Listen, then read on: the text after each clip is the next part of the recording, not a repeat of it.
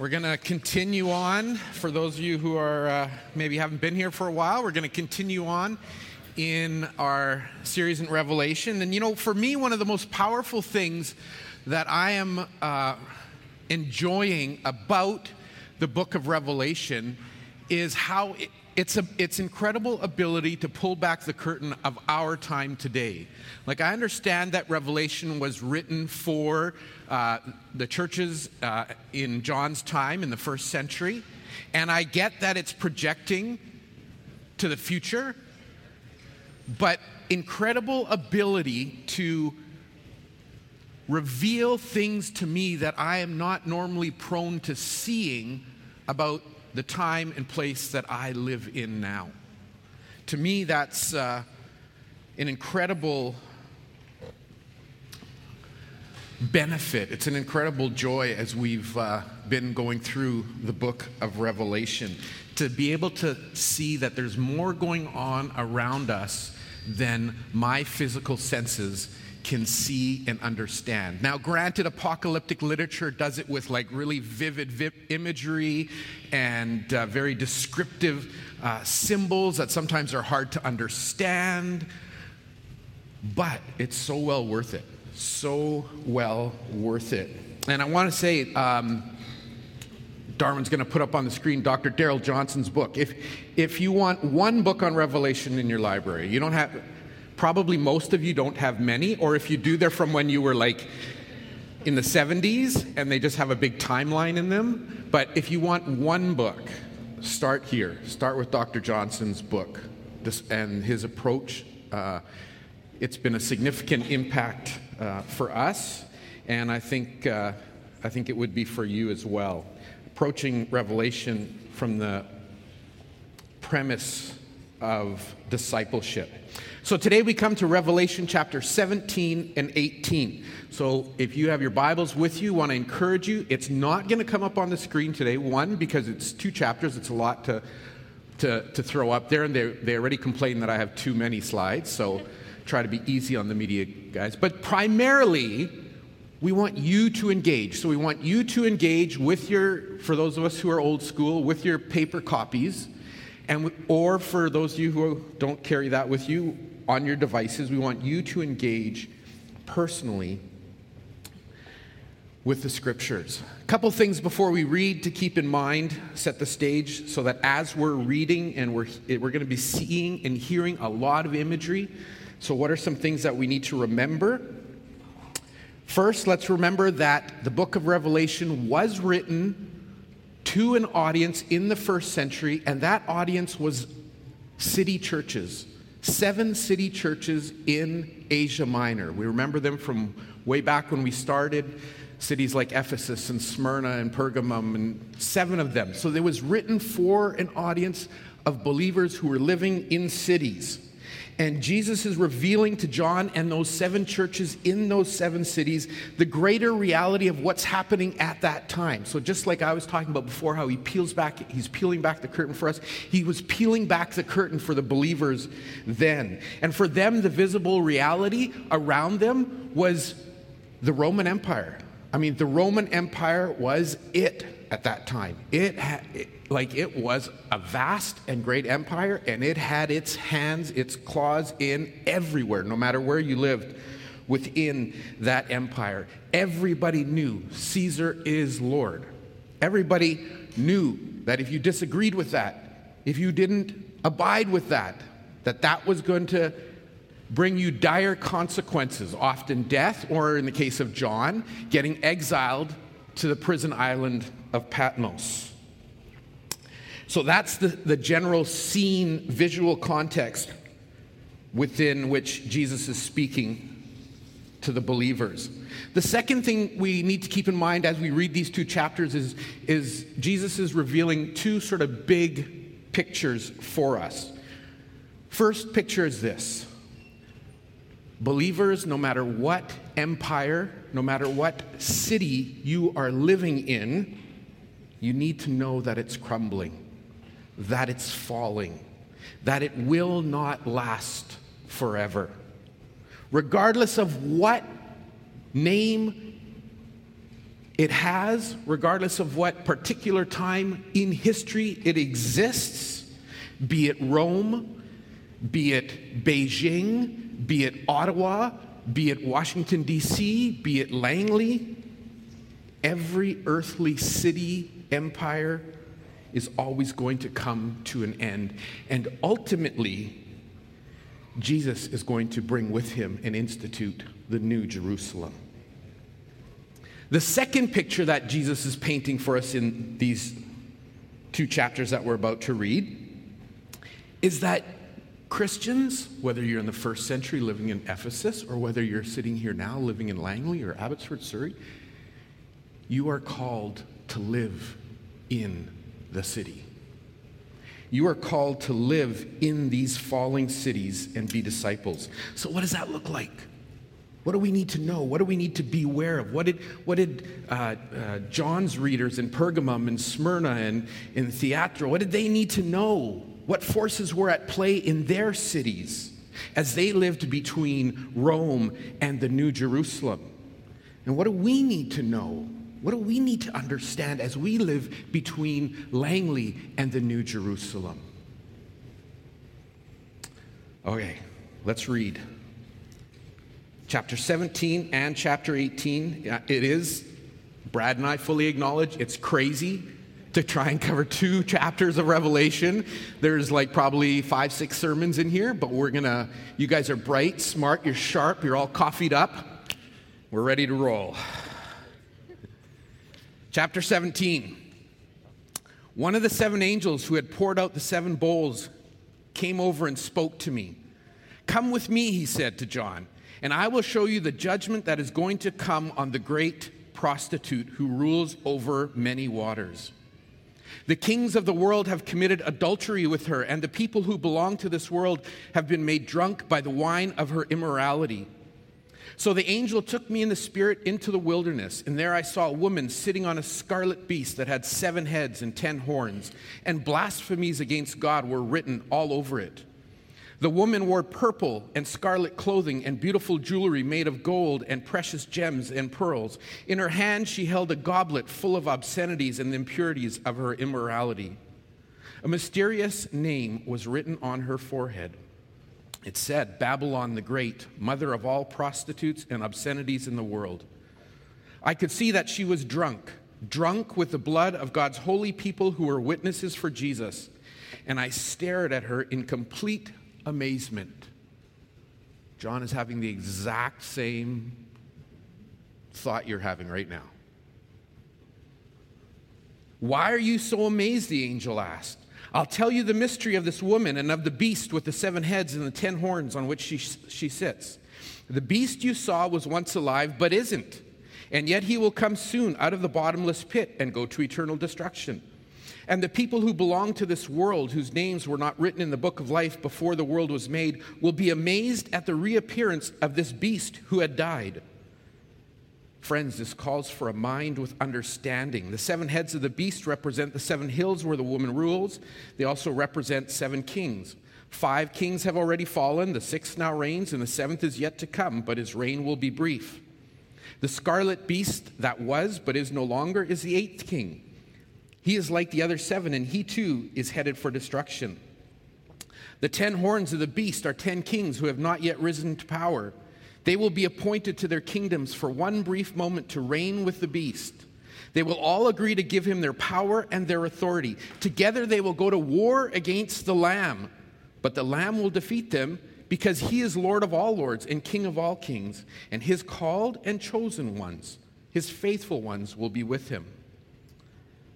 Then the angel said to me, "The waters where the prostitute is ruling represent masses of people of every nation and language. The scarlet beast and his 10 horns all hate the prostitute. They will strip her naked, eat her flesh, and burn her remains with fire. For God has put a plan into their mind, a plan that will carry out his purposes. They will agree to give their authority to the scarlet beast, and so the words of God will be fulfilled. And this woman you saw in your vision represents the great city that rules over the kings of the world."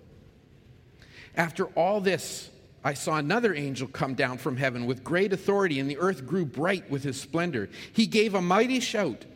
Babylon is fallen. The great city is fallen. She has become a home for demons. She is a hideout for every foul spirit, a hideout for every foul vulture and every foul and dreadful animal. For all the nations have fallen because of the wine of her passionate immorality. The kings of the world have committed adultery with her. Because of her desires for extravagant luxury, the merchants of the world have grown rich. Then I heard another voice calling from heaven, "Come away from her, my people. Do not take part in her sins, or you will be punished with her. For her sins are piled as high as heaven, and God remembers her evil deeds. Do to her as she has done to others.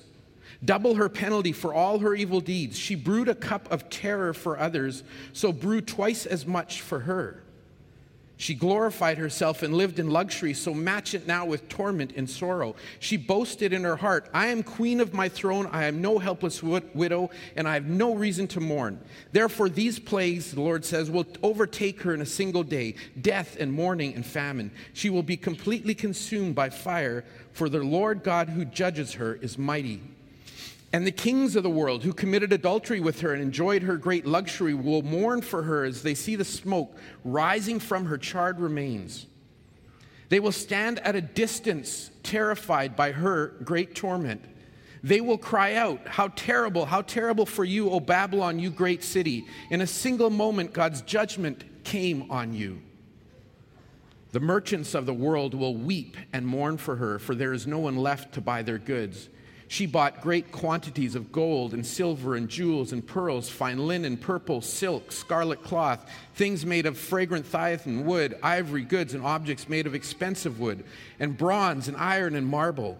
She also bought cinnamon and spice, incense, myrrh, frankincense, wine, olive oil, fine flour, wheat, cattle, sheep, horses, wagons, and bodies, that is, human slaves. The fancy things you loved so much are gone," they cry. "All your luxuries and splendor are now gone forever, never to be yours again." The merchants who became wealthy by selling her these things will stand at a distance, terrified by her great torment, and they will weep and cry out, how terrible for that great city. She was clothed in finest purple and scarlet linens, decked out with gold and precious stones and pearls, and in a single moment, all the wealth of the city is gone. And all the captains of the merchant ships and their passengers and sailors and crews will stand at a distance. They will cry out as they watch the smoke ascend, and they will say, "Where is there another city as great as this?" And they will weep and throw dust on their heads to show their grief, and they will cry out, how terrible for that great city. The ship owners became wealthy by transporting her great wealth on the seas. In a single moment, it's all gone. Rejoice over her fate, O heaven, and people of God and apostles and prophets, for at last God has judged her for your sakes. Then a mighty angel picked up a boulder the size of a huge millstone, and he threw it into the ocean, and he shouted, "Just like this, the great city, Babylon, will be thrown down with violence and will never be found again. The sound of harps, singers, flutes, and trumpets will never be heard in you again. No craftsmen and no trades will ever be found in you again. The sound of the mill will never be heard in you again. The light of the lamp will never shine in you again. The happy voices of brides and grooms will never be heard in you again. For your merchants were the greatest in the world, and you deceived the nations with your sorceries.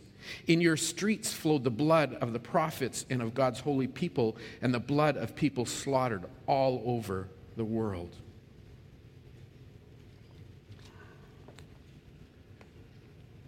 God's word from Revelation 17 and 18. And I think all God's people say, whoa. Like, what did we just read? It's incredible that every time we read the next section of Revelation, we pause and think, wow, like, is this stuff really real? Or should I just kind of forget that I just read all this? Like, what do I do with this? Apocalyptic literature is supposed to do just that. It's supposed to stop us in our tracks and cause us, elicit within us a visceral response that something else is going on that I'm not always aware of. Incredible imagery in this passage, in these 2 chapters, of this great prostitute that humanity all over the world is in bed with. An incredible picture and prophecy of the fall of human empires. Here in chapter 17 and 18, they're all identified, they're all represented by the term Babylon. And again, I was talking with Al at break time. Many people have tried to lay out the timelines of Revelation so that we can figure out what's happened and what order it's happened. And then that way we'll know where we fit in, and we can figure out how much further until the end is going to happen. And are we going to play in that? Are we going to be a part of that? Or are we going to be gone before that? Or that's not the way to go about Revelation. Anytime you have to tweak history, and I'll tell you that every time someone lays out a timeline and says this is how Revelation goes over the timeline of human history, there will be tweaking of history to kind of make it fit. And every time you have to do that, you have to come to realize maybe it's not exactly meant for that purpose. But rather, the angel is saying, let me give you, John, symbols. Let me give you, John, the things that you can use to interpret the forces that are at work in your world. And he begins to unveil and reveal. He begins to give this apocalypse. And John writes down and describes for us the symbols, not necessarily the reality behind those symbols. So this morning, we're not here to figure out which one of those kings is President so-and-so, which one of those kings was this person, what empire is. That's not what we're about.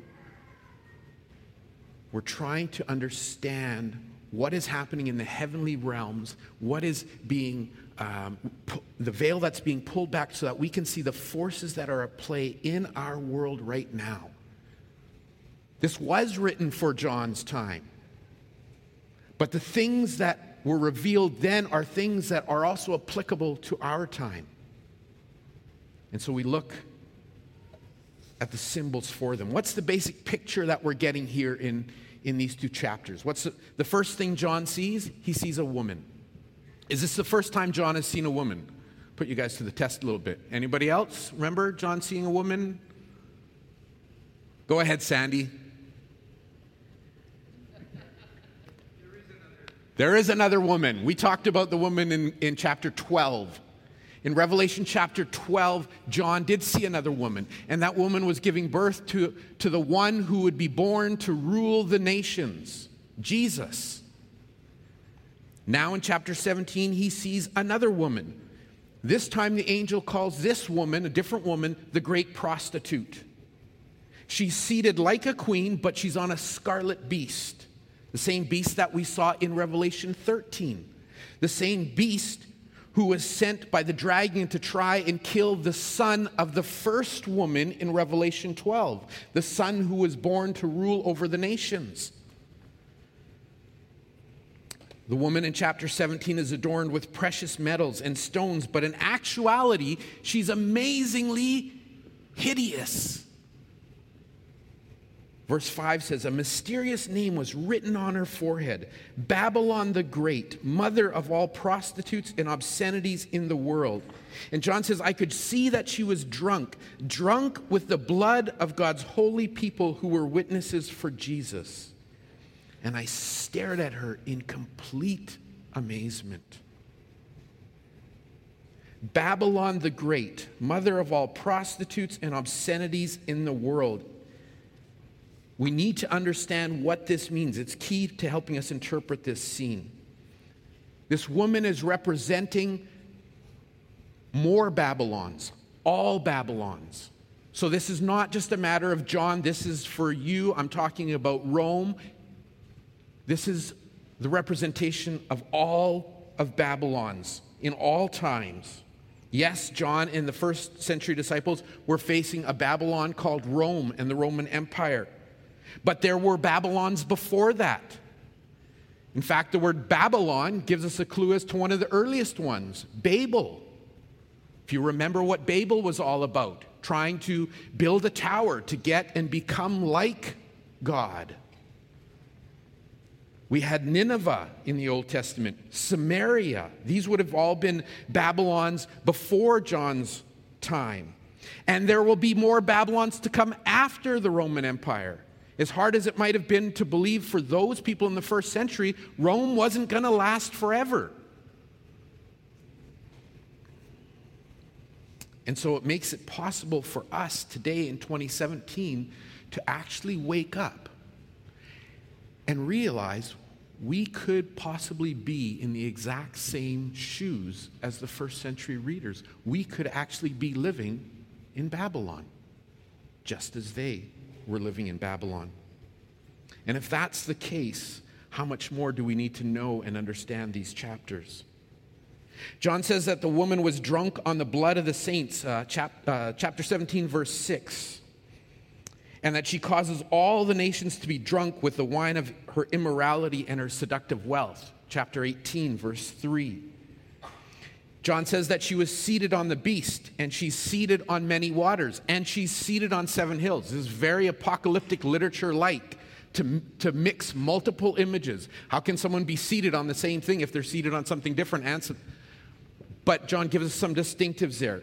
So she sits on the beast, and what does the beast represent? The beast is the one who empowers her immorality and empowers her wealth, those things that she uses to seduce the kings. The many waters, the angel tells John, the many waters are representative of all the nations, of the many people groups that she sits over top of. And then sitting on 7 hills, that would have been an immediate recognition in the first century because Rome was built on 7 hills, literally. And so they would have immediately seen, oh, there's a connection there. But there's a deeper symbolic connection. We know that the number 7 is a number of completeness, of wholeness, of greatness in Revelation.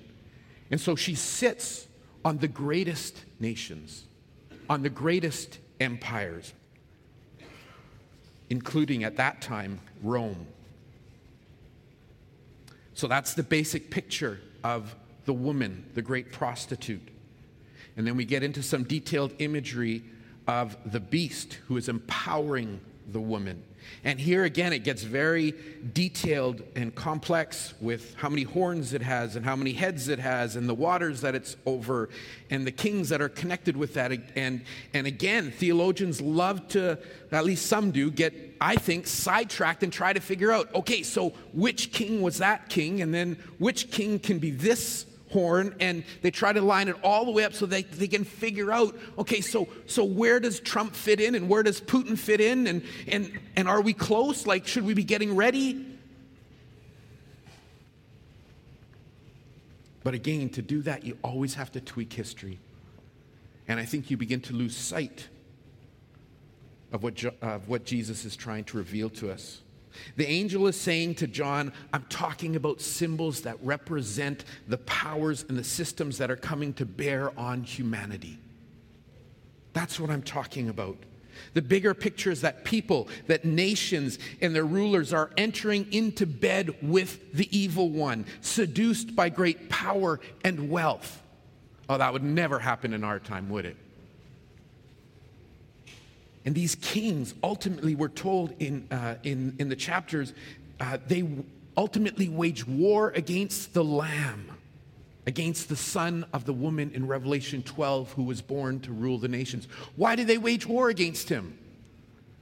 Because he's born to rule the nations. And if I'm a king, I may not want him to rule my nation.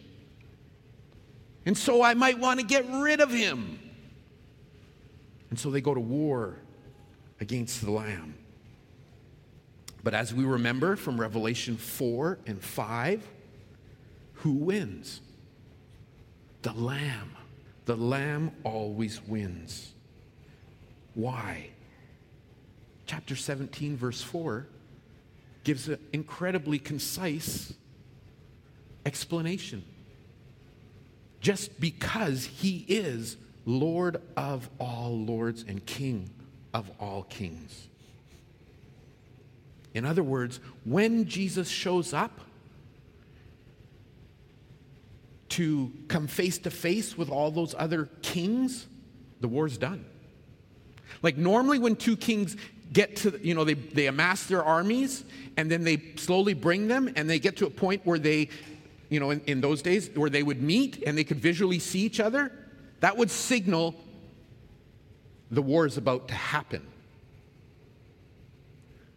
But when Jesus shows up and faces these kings, the war is over. Like it's done. Yes, the 7 horns that we read about on the beast and the 10 heads, they represent great authority. They represent power, great power. Again, because they're using those numbers they're representative in Revelation of power. And the beast has that great power. But Jesus, the Lamb, has greater authority. Jesus, the Lamb, has ultimate strength and power. And so John is speaking to his people in the churches in Asia Minor. And he's saying, yes, the powers and the principalities at work right now, yes, Rome is powerful. Let's not deny it. This is like big time stuff. But don't be afraid. Don't panic. Don't give up. Every empire, even Rome, is crumbling. It may look successful. It may look like its time is never going to end. It may look like it's just going to run roughshod forever. But the Lamb is coming. Those empires cannot overcome the rule of the Lamb. In fact, in chapter 17, verses 16 and 17, we get this picture. I don't know if you caught it or not, but we get this picture of evil actually turning on evil. Those verses start to talk about the beast and the kings that it's aligned with. They hate the great prostitute. They hate the woman. And actually, they begin to tear her up and shred her and consume her. And we get the picture that evil actually self-destructs. Evil consumes itself. That's what evil does. Evil is so intent on the destruction of what is before it that it will ultimately destroy itself. And so we get that picture in 17 verses 16 and 17. And from that we begin to understand that any city or any nation, any empire that is built and draws its authority and strength from something other than God ends up being eaten, ends up being consumed by that very authority and power.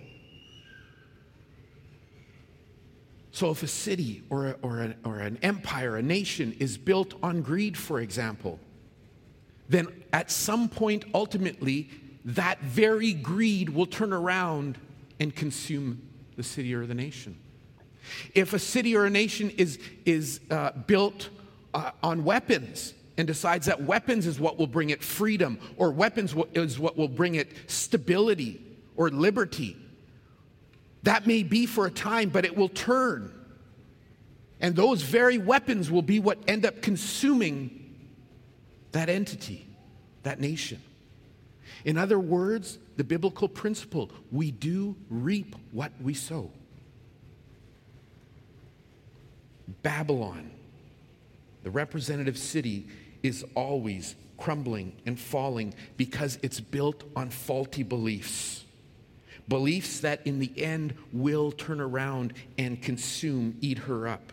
And we have that imagery in chapter 17, verses 16 and 17. As it does that to its very self, as the beast consumes the great prostitute. But what a sobering thought. That anything we create, we can tap into whatever power we want as humanity. And we have done that throughout history. And we can build whatever we want. Like we have great, great capacity. And we have these resources. And sometimes we get consumed, or sometimes we get seduced by them. But whenever we create anything without the authority and the power of God, that very thing will turn around and consume us. No matter how good we intended it, no matter how powerful it does become, or how wonderful it seems, it will turn around and consume us. And I think it's safe to say that today, right now, we have modern day examples of that taking place before our very eyes.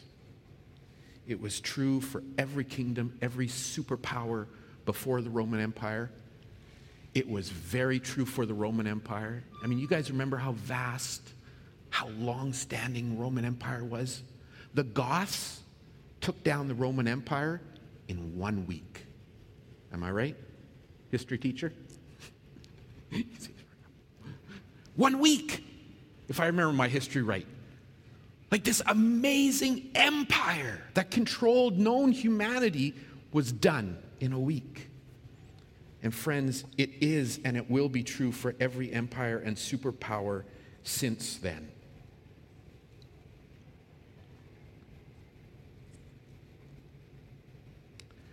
So how do we know if the empire or if the city, let's be more specific, that we are living in has become or is becoming this Babylon? Darrell Johnson, in the book that I highlighted for you there, he coins the phrase Babylonness. And we like to make up words here when we preach, so I thought Darrell did it for us. I'm going to use his word, Babylonness. He marked 7 characteristics out of these 2 chapters, 17 and 18, for us. 7 things that, as Jesus' disciples, we need to be on the watch for, that we need to be able to identify. And they will take courage to identify. We need to be able to name them for what they are, and that will take tremendous courage to name them.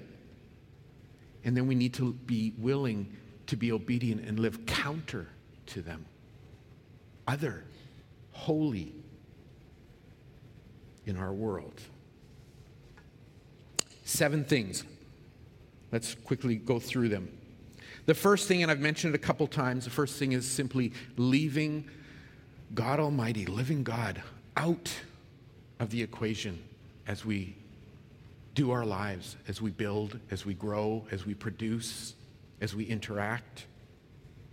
We leave out the presence of God, His grace, His will, His purposes. When these are pushed out of how we operate, when these are pushed out of our governing systems, when they're left out of our city's core and how we do life together, then an element of Babylonness is taking hold. Sensuality, talks about it in chapter 17 and in chapter 18. John speaks of Babylon corrupting the earth with her immorality.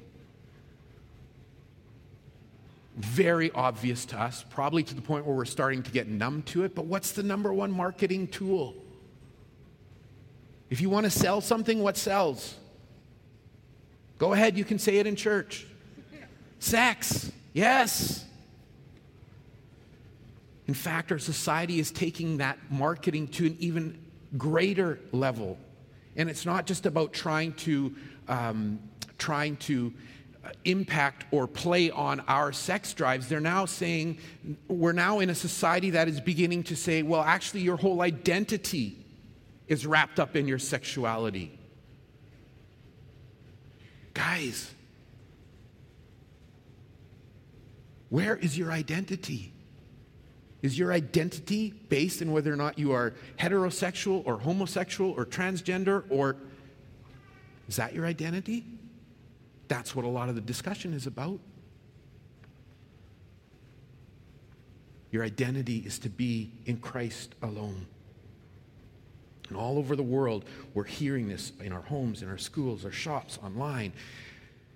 Clip and image after image, day and night, celebrating sensuality, celebrating sexuality, celebrating tolerance, celebrating that that's your identity, that's who you really are.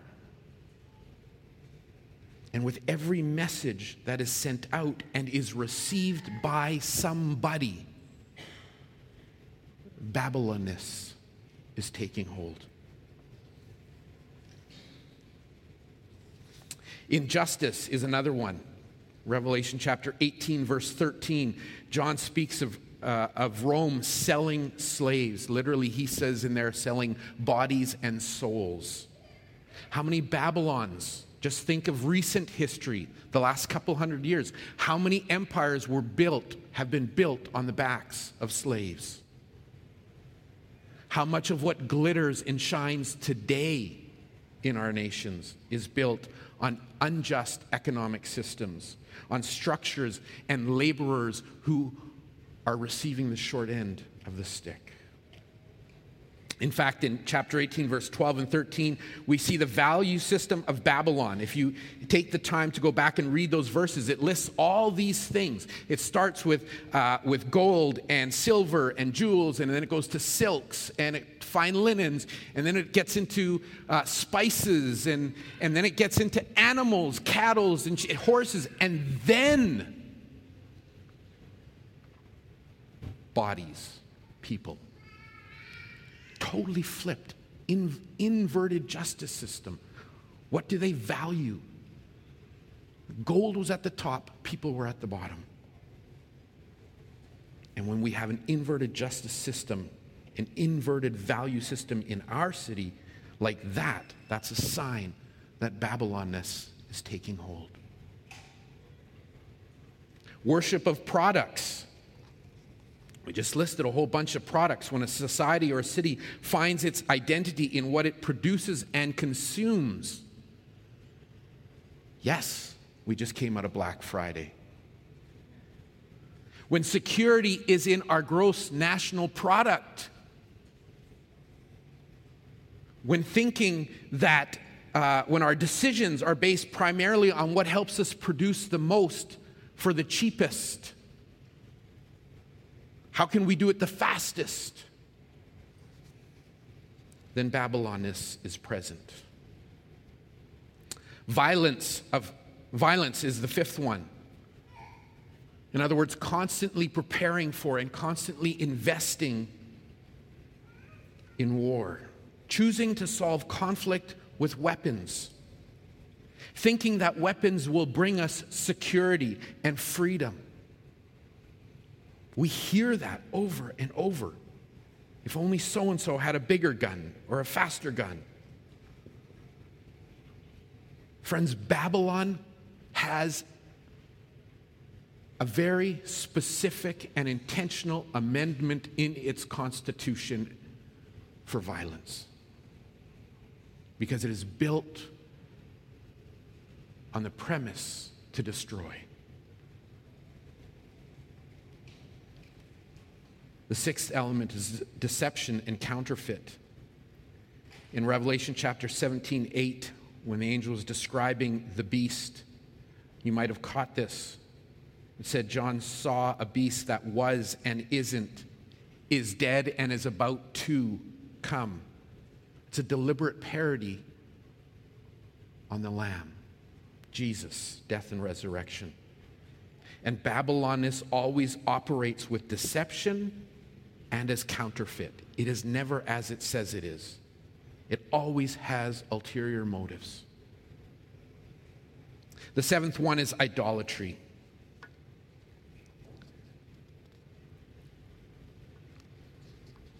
We as humans are incurably religious. In fact, God has created us to be worshipers. It's in our DNA. That's who every human being is created to be to some extent. So if we're not worshiping the true living God, if we're not worshiping the Lamb, then we will worship an idol. We will worship something. Revelation 18, verse 7, when it was talking about the great prostitute, even she glorified herself. Even she worshiped something herself.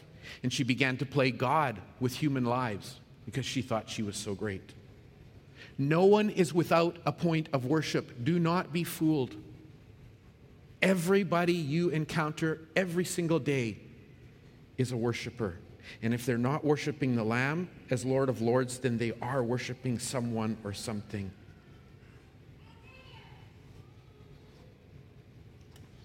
Do we recognize any of these 7?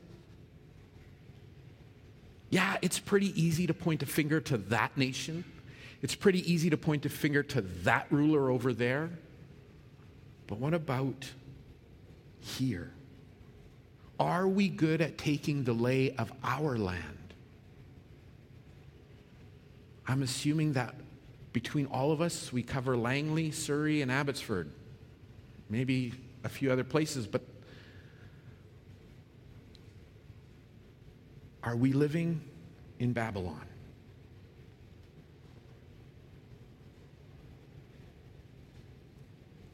Friends, this is why it's hard to be a disciple. This is why it was so hard to be a disciple in the first century.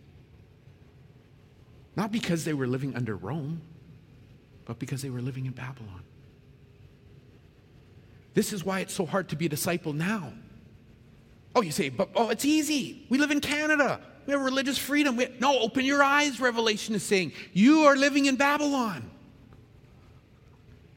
We need each other as God's people because we are constantly under the pressures of Babylonness.